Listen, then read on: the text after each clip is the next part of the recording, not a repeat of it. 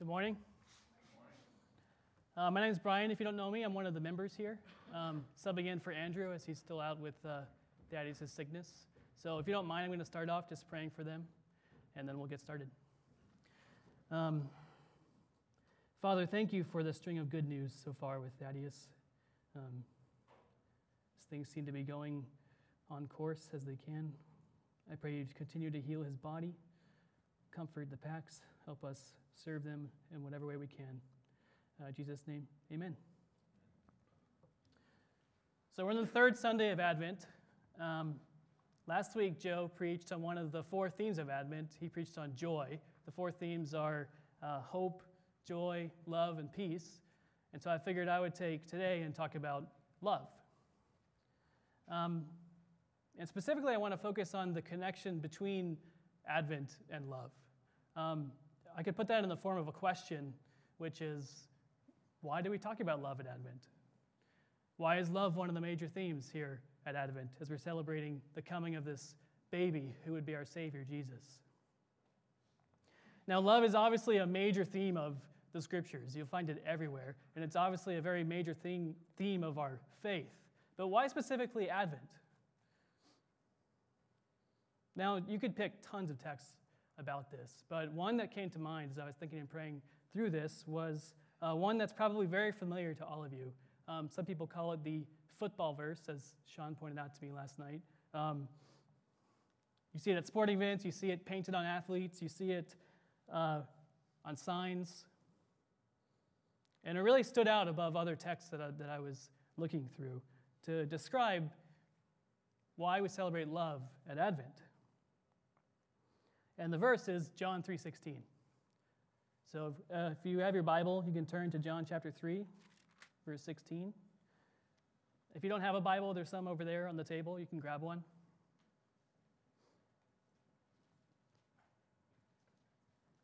So John 3:16, more than any text I could think of, connects these dots between Advent and love. And so my prayer that as we focus on this today is that we would stand in awe of, we would focus on, we would soak in, we would drink deeply of the love of God in this verse. So I'm going to read the verse. It'll be a short read, and then I'm going to pray again just to ask for God's help. John 3:16. For God so loved the world that he gave his only Son, that whoever believes in him should not perish, but have eternal life. Father, your love is amazing. I pray we would see your love in even new ways today. I pray we would soak in your love. I pray we would see that specifically in the giving of your Son, Jesus. As the song says, "Oh, come, let us adore him." Let us adore Jesus today. In Jesus' name, amen. So for some brief context here, we're in John chapter 3. We're in the middle of a conversation between Jesus and this religious leader named Nicodemus. Jesus has been discussing with Nicodemus how you enter God's kingdom. And Jesus says something profound, which he says that you must be born again to enter God's kingdom. Nicodemus gets confused. He's like, wait, I was already born. How can I be born again? And Jesus rebukes him and says, how do you not understand these things as a teacher of the law? So that's the context before this. And then this conversation continues a little bit later and down here to verse 16, where Jesus tells us something amazing about entering God's kingdom. One small note, too. I don't know what Bible you're using, but your Bible might not have a quote here on verse 16 in front of the words. My Bible, it's got red letters here. It attributes it to Jesus. Other Bibles attribute it to John. It's actually ambiguous here whether this is John commenting on what Jesus said or whether it's Jesus actually saying it, because in the Greek manuscript, there's actually no punctuation at all. So you have to interpret from context and words whether where quotes go, where periods go, commas, all that stuff. So some put a quote here, some don't. Just wanted to call that out to be thorough. There's not a right or wrong answer. It's ambiguous. So I'm going to attribute it to Jesus. I trust the people at the ESV. I think in my reading and limited research, it makes sense that Jesus said it. But When I say Jesus, if you want to replace it with John, that's fine. So, back to our question, why is love a major theme of Advent? If you heard the verse, you probably saw the answer right here, which is, for God so loved the world that he gave his only Son. So we're contemplating at Advent, we're contemplating the arrival of this baby, Jesus, who's God in the flesh, who came. He was laid in a feeding trough, a manger, to sleep when he was first born. And we see here that God gave this baby, he gave Jesus, because he so loved the world. Love. So there's a connection between Advent and love. Now, I want to say that I really love this time of year. I love Christmas. I love hot cocoa. I love the traditions. I love putting up the tree with my family. I love sporting events surrounding it, like all of it. I love Christmas.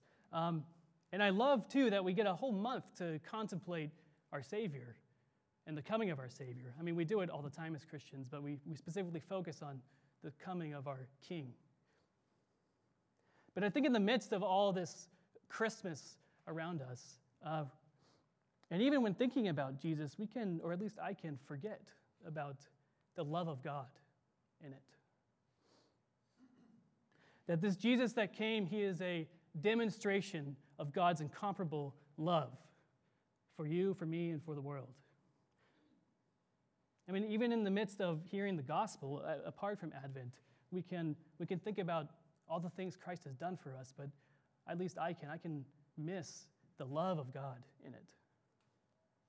So, through this verse, I want to spend the rest of our time just unpacking different aspects of God's love for the world in John 3:16. But first, we need to answer two questions about the verse. First, who is God? And second, what does Jesus or John mean when they say the world? So the first question, who is God? And you might even wonder why I'm even asking this question. You're like, why are we talking about this? We're in church. A few reasons. One, you might not know God. You might be exploring Christianity. You might not have spent any time in church. So I want you to know who this God is. Second, we live in a city, Seattle, and even more broadly in America, where God is increasingly unknown. My generation, the generation after mine, we're increasingly agnostic, atheistic, pursuing some vague New Age spirituality. So it's important for us to know how to speak into that. And we can't assume that when we speak of God that people understand who we're talking about. And then the third is just for clarity.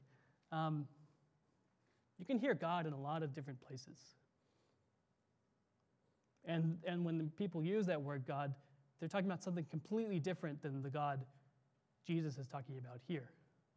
I mean, New Age spirituality can use the word God to refer to this force that's binding the universe together. Muslims talk about God. Jewish people talk about God. Hindus talk about God. They all use this word. I mean, even our currency has the word God on it. It says, "In God we trust." So this can be very confusing. But I want to be clear that Jesus, when he says God here, he's talking about a specific person that's different than all of those things we just mentioned. So who is God? The short answer is that he's the one true God, the only God. He's the one who revealed himself in creation. All that we have around us, he made. He's the one who revealed himself specifically in his Son, Jesus Christ. Genesis 1:1 says, "In the beginning, God, the same God, created the heavens and the earth." He made everything. He's the one in whom we live and move and have our being. He's the one who determines the times and places we are born. You were all born where you were born because God decreed it so. You live here in Seattle because he decreed it so. He gives us life and breath. Apart from God, we won't breathe our next breath. So he made everything you see. He rules over it in perfect sovereignty. He even says things like he knit you together in his mother's womb, in your mother's womb. He also says that you are fearfully and wonderfully made by him. That you are unique. You are fashioned together by this God. He is perfect. He's spotless. He's mighty. He's all good, no evil, all light, no dark. And he's worthy of our praise and our honor and our worship and our whole lives. There is no other God. So when Jesus says God here, this is the God who he's talking about. This is who I want you to have in mind. So second question, what is the world? Because it says, for God so loved the world. What does he mean by the world? Now, throughout John's writings, the world, even in this one gospel, the Gospel of John, the world is mentioned 78 times. Other books, that doesn't even come close to that, so it's mentioned a lot. And the second thing about John's writings is that the world typically means kind of the sum total of humanity. And it also has kind of a negative bent to it. Let me show you what I mean through a few examples. So John 7, chapter 7, I'm going to be going through a bunch of verses. So if it's tiring to flip around, you don't have to flip around. So John chapter 7, verse 7, Jesus is talking and he says, the world cannot hate you, but it hates me. The world hates Jesus. Because I testify about it that its works are evil. Jesus testifies that the world's works are evil. So you see that negative connotation. John 1:29. This is John the Baptist proclaiming who Jesus is. He says, behold, the Lamb of God, who takes away the sin of the world. So if someone's coming to take away the sin of the world, that means the world has sin. Sin is disobedience, rebellion against God. John 16, chapter 8.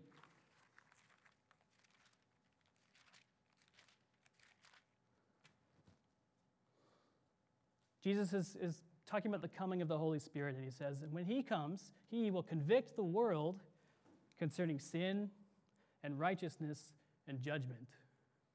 So the Holy Spirit's going to come and convict the world about sin, again, this rebellion against God, about judgment, how Jesus is going to come and judge the world for its evil deeds. So I believe that the world here in John 3:16 is also this same world. That it's all persons, and specifically it's the sinful, wicked humanity, which we're all a part of. If you're a Christian, you've been pulled out of that, but which we, when we're born, we're a part of. And it's organized against God, and rebellion against God, waiting for judgment, as we'll see soon. So we talked about how God made everything, and when he did make it, he made it good and right and perfect. And then he made the first people, Adam and Eve, and he made them good and right and perfect. But after that, Adam and Eve listened to the voice of Satan.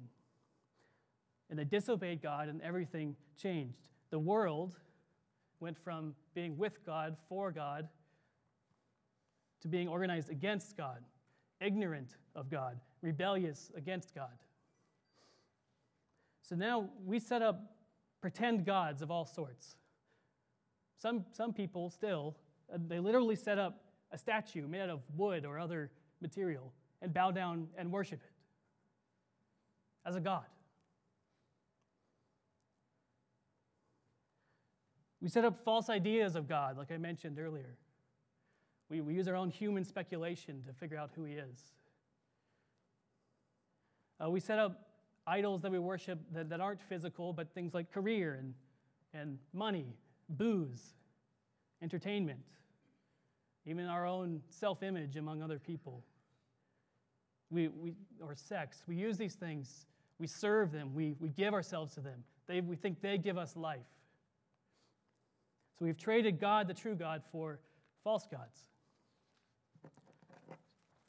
And when Jesus here is talking about the world, he's talking about the collective of people who are worshiping false gods against God. So now, why am I talking about all this with the world, who the world is? The reason is I want to show you the first thing that we're going to see about God's love, which is that God loves his enemies.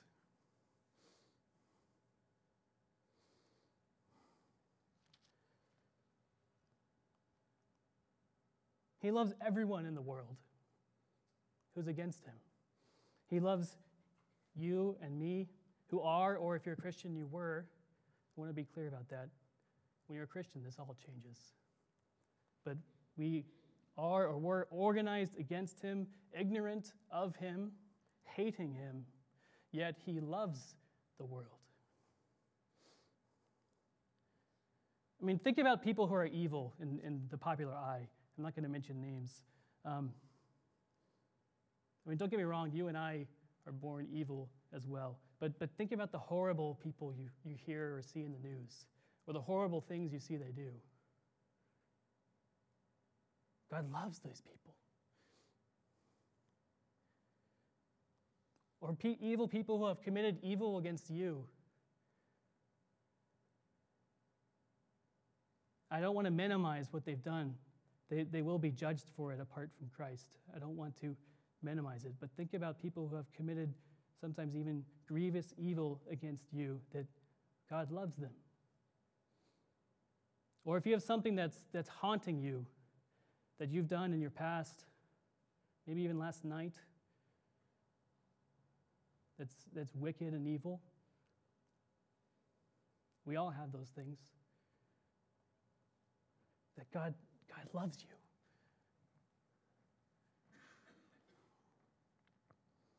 So that's the first thing about God's love we see, is that God loves evil people. He loves his enemies. That's not how we work. That's not how the world works. This is divine love. So the second thing we see is that God's love moved him to action, specifically about coming to earth by sending his son. So again, we're in Advent, right? And we're celebrating the coming of this baby Jesus who God sent. And notice here in 16 it says, "For God so loved the world that he gave his only son." So he loved the world, so he gave his only son. Now, another thing we know about God through the Bible is that God is one. He's the only one true God, but God is three: Father, Son, and Spirit. I'm not expecting you to understand that. I don't think anyone can fully understand that. But the Father is the one who's sending the Son. The Son is the one who's sent, and the Holy Spirit is the one who leads people into knowing God through Jesus, among other things. We see that up in verse 8. So God loves the world that he gave his Son, Jesus. And I want to talk a little bit about who this Son is. John 1, verses 1 to 3. "In the beginning was the Word." This is referring to God the Son, Jesus. "And the Word was with God, and the Word was God." So the Son of God, who God's sending, is God. "He was in the beginning with God, when God made everything. All things were made through him, and without him was not anything made that was made." He was not made. He was not created. He, with God, everything was made through this Son. So when God so loved the world, he himself came as this baby. And listen to this in 14, chapter 1. "And the Word became flesh and dwelt among us." So the Son became flesh and dwelt among us. He didn't just stay in on his throne. He came to be with us.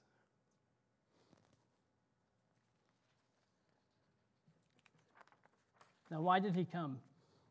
He didn't just come to be with us. He came for a specific purpose. And we see that again in 16. We see, "For God so loved the world that he gave his only Son, that," here's the purpose, "whoever believes in him should not perish, but have eternal life." So there's this purpose that Jesus has come for. And this purpose actually shows us more things about God's love. And I'm going to go a little bit out of order from the verse. I'm going to start with the parts at the end, and then we'll go to the whoever believes part. So, one purpose that we see is in these words, should not perish. Whoever believes in him should not perish. Now, what does perish mean? It's a fancy word for die. So I talked earlier about not wanting to minimize evil or minimizing sin. And God does not minimize sin either. That as members of this world, all those people, the evil people we thought of earlier, ourselves, as members of the sinful, rebellious world, that we are destined to perish, to die.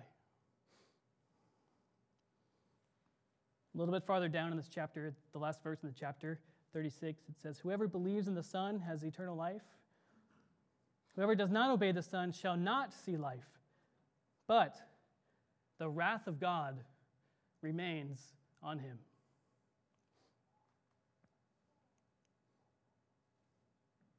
The wrath of God remains on him.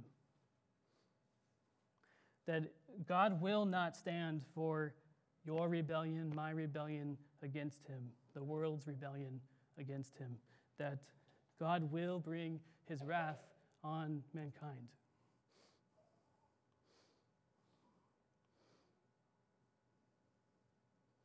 That it says the wrath will remain upon you apart from Jesus. God's wrath is upon you if you're apart from Jesus. Jesus, he came here as we're celebrating Christmas. He's going to return. He's going to judge the entire world. And if apart from him, he will judge you rightly to perish eternally, forever, in hell, apart from God, in torment. This is very heavy stuff. I'm not trying to be trite with this. But I'm talking about this because I want you to see something about God's love. That he sent his Son that you would not perish. Listen just one verse later. For God did not send the Son into the world to condemn the world, but in order that the world might be saved through him.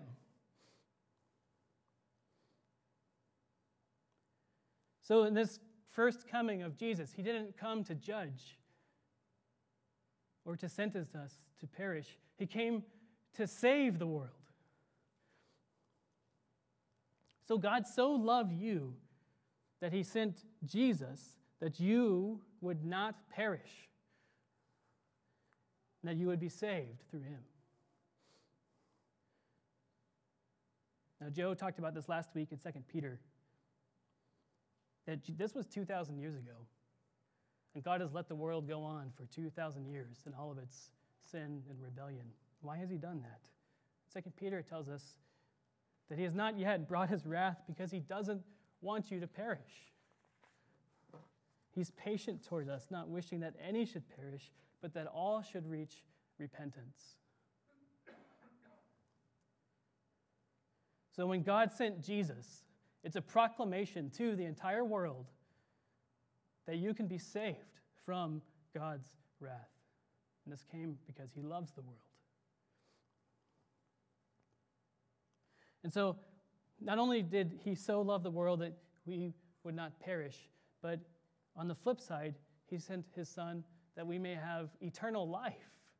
So it's not only that we won't die over here, it's that we get something else, which is eternal life. Now, life, this theme of life is all throughout John as well. So when this is eternal life is spoken of, what is it talking about? Eternal life in John actually has two parts to it. There's a qualitative part of it and a quantitative part of it. So there's a quality to the life that we get in Jesus, and there's a quantity of it. The quantity is probably obvious. It means it lasts forever. But the quality is What kind of life is this that we have? So there's a few verses I'm going to jump through. John 10, verse 10.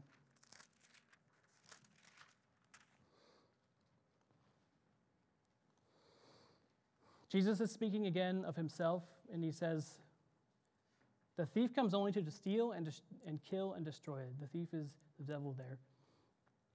"I came that they may have life and have it abundantly." So this life we get from Jesus is an abundant life. John 6:35.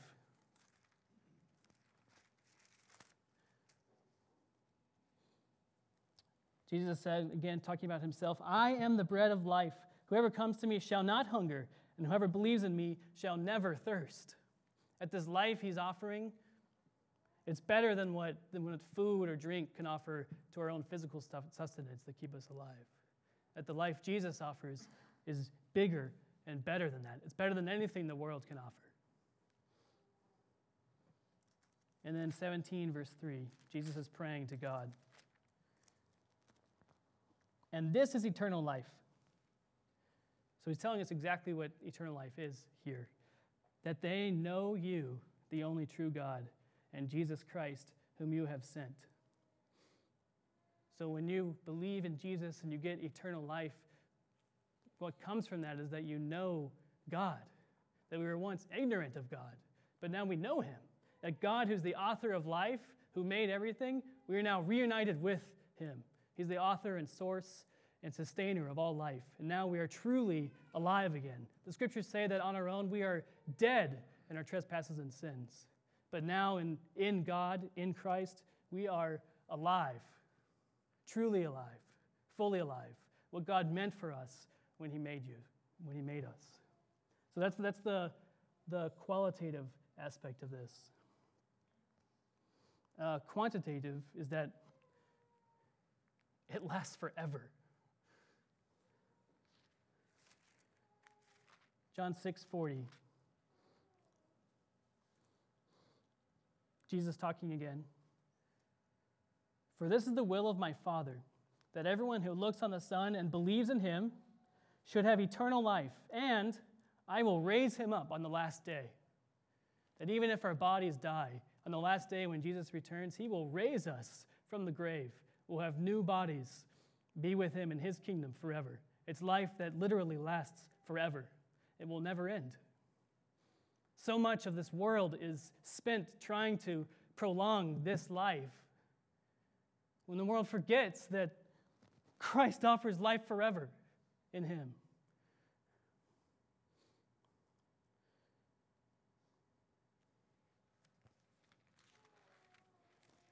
John 11:25. Jesus says, "I am the resurrection and the life. Whoever believes in me, though he die, yet shall he live. And everyone who lives and believes in me shall never die." So for the believer in Jesus, even if you die, you will live. This is God's love, that he offers life forever to sinners who are sentenced to die.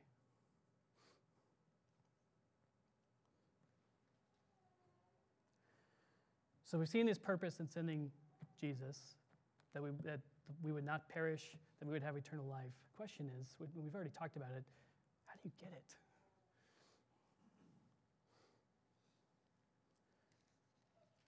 He says, "Whoever believes in him will not perish, but have eternal life." So this believing in him, anyone who believes in him is who does not perish and has eternal life.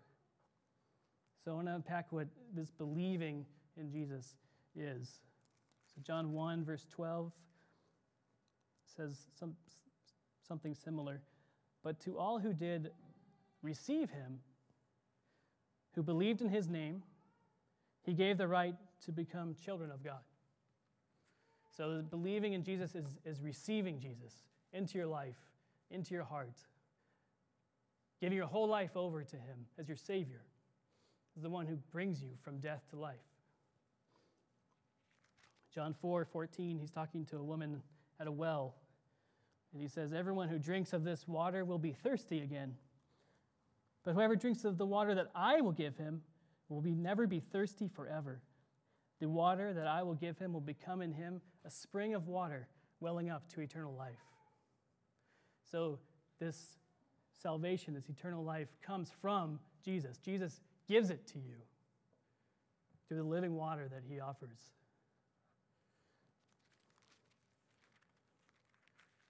And then most clearly, John 14, verse 6, Jesus said, I am the way and the truth and the life.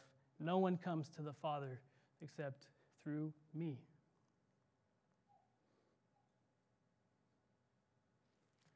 So it's believing on Jesus, it's receiving Jesus, it's taking the water, and he refers to bread elsewhere that he freely offers to you that leads to eternal life. It's going through him, and there is no other way to this life. Now, how did he accomplish this? John wrote this gospel, which is a narrative of Jesus' life. He also wrote some letters to churches. So I'm going to jump over to 1 John for this. 1 John 4, verse 9.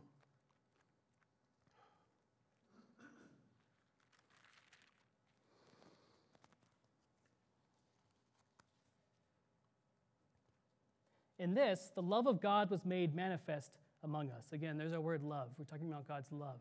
The love of God was made manifest among us. That God sent his only Son into the world that we might live through him. That sounds very similar to John 3:16, doesn't it? And this is love, not that we have loved God. We didn't love him. But that he loved us and sent his Son, so that's John 3:16 again, but then there's this new part here, to be the propitiation for our sins. Now, propitiation is not a word that we use every day.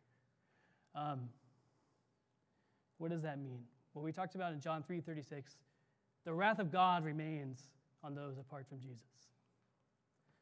And in 1 John 4, it says that Jesus is the propitiation for our sins. So this propitiation, in short, it means that Jesus took the wrath of God on our behalf. And it's specifically about that. So this baby who was born, who we're celebrating at Christmas, he would grow up, he would live a life fully faithful to God, tempted in every way, yet without sin. And at the end of his life, he laid his life down. Even though he was innocent, he was nailed to the cross as a criminal, taking all of God's wrath intended for us upon himself, for anyone who would trust in him. Listen to what he says about this in John 10:14. I am the good shepherd. I know my own, and my own know me, just as the Father knows me, and I know the Father. Listen to this. And I lay down my life for the sheep. The sheep are his followers. He is the shepherd. For this reason, the Father loves me, because I lay down my life that I may take it up again. No one takes it from me. Jesus laid it down himself. But I lay it down of my own accord. I have authority to lay it down, and I have authority to take it up again. This charge I have received from my Father. So Jesus received this charge from his Father, that his whole purpose, it says that he set his face like flint toward this, was to come and lay down his life to take away the sins of the world. He was the propitiation for our sins. He took the wrath of God intended for us. He took that on the cross. And then notice he said that I take my life up again. After he died on the third day, he rose from the dead, fully sealing and finishing this great work of salvation.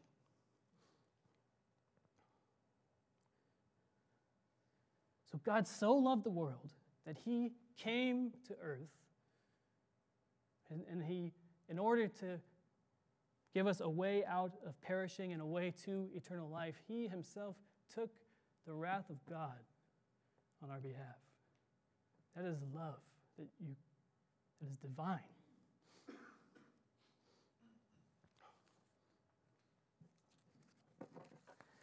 And the thing that we see here in the propitiation for our sins is that God so loved the world that the way to life is free.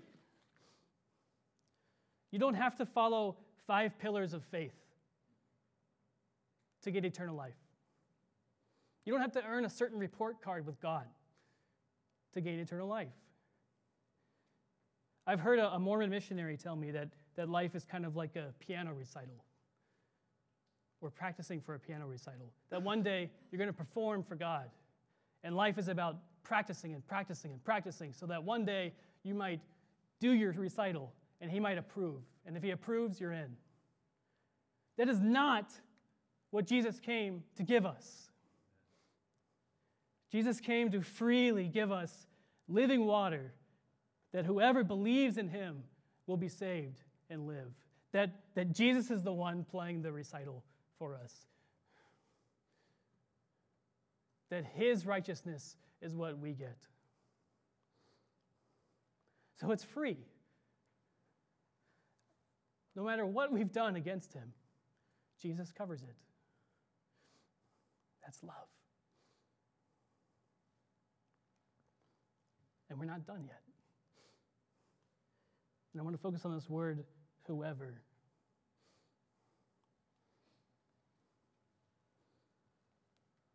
Whoever believes will not perish. This gift that he's given us, this love that he's shown us, is not for a specific race of people or specific group of people. It doesn't depend on what family you were born into. It doesn't matter what you've done, what job you hold. That God's made salvation available to anyone, everyone. You just have to receive him.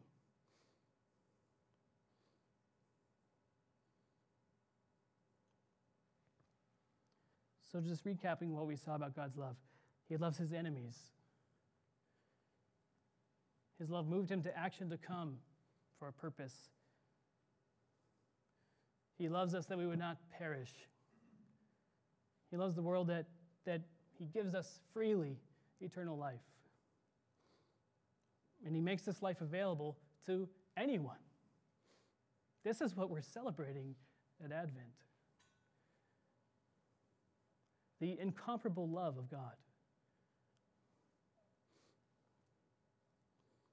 So some questions to close. First one is, do you believe? Do you believe in this Jesus? Have you received him? I know most of you in this room have, which is beautiful. But if you don't, just remember that the wrath of God remains upon you. But Jesus came to take that for you. Do you know how much he loves you? Right now is the time to believe.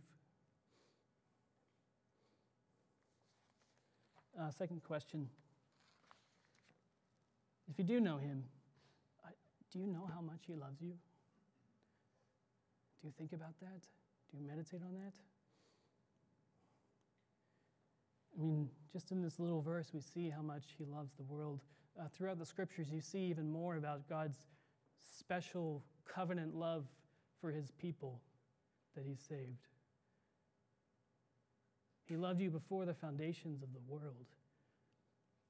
Because of the great love with which he loved us, he sent us his Son.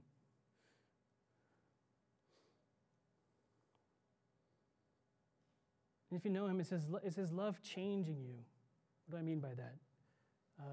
1 John 3:16 says, "By this we know love, that he laid down his life for us. And we ought to lay down our life for the brothers." So when the love of God hits you, you are changed, and as a believer, you are continually being changed by the love of God to love the brothers, love the people around you here, to love the people in your families. Elsewhere in the scriptures, it even talks about loving your enemies and praying for those who persecute you.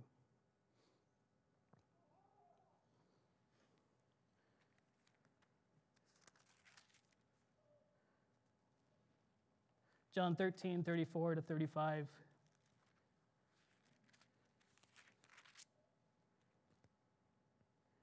A new commandment I give to you, that you love one another. Just as I have loved you, you also are to love one another. By this all people will know that you are my disciples, if you have love for one another. That when you're a disciple of Jesus, the distinguishing mark of a follower of Jesus is the love you have, especially for other disciples of Jesus, but also for the world.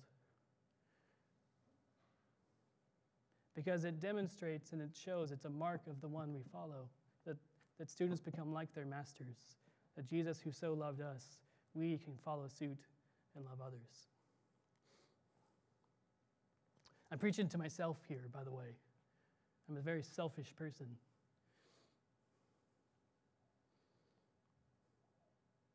So is his love changing you? So meditate on this through Advent and Christmas. Just think about God's love for you, God's love for the world. Proclaim his love. Praise him for his love. I'm going to pray.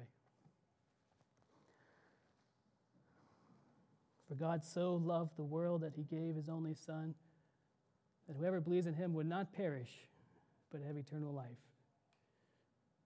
That little verse, Lord, has changed the world because of how you changed the world through your sacrifice for us. Give us eyes to see your deep love for us in Christ. In Jesus' name, amen.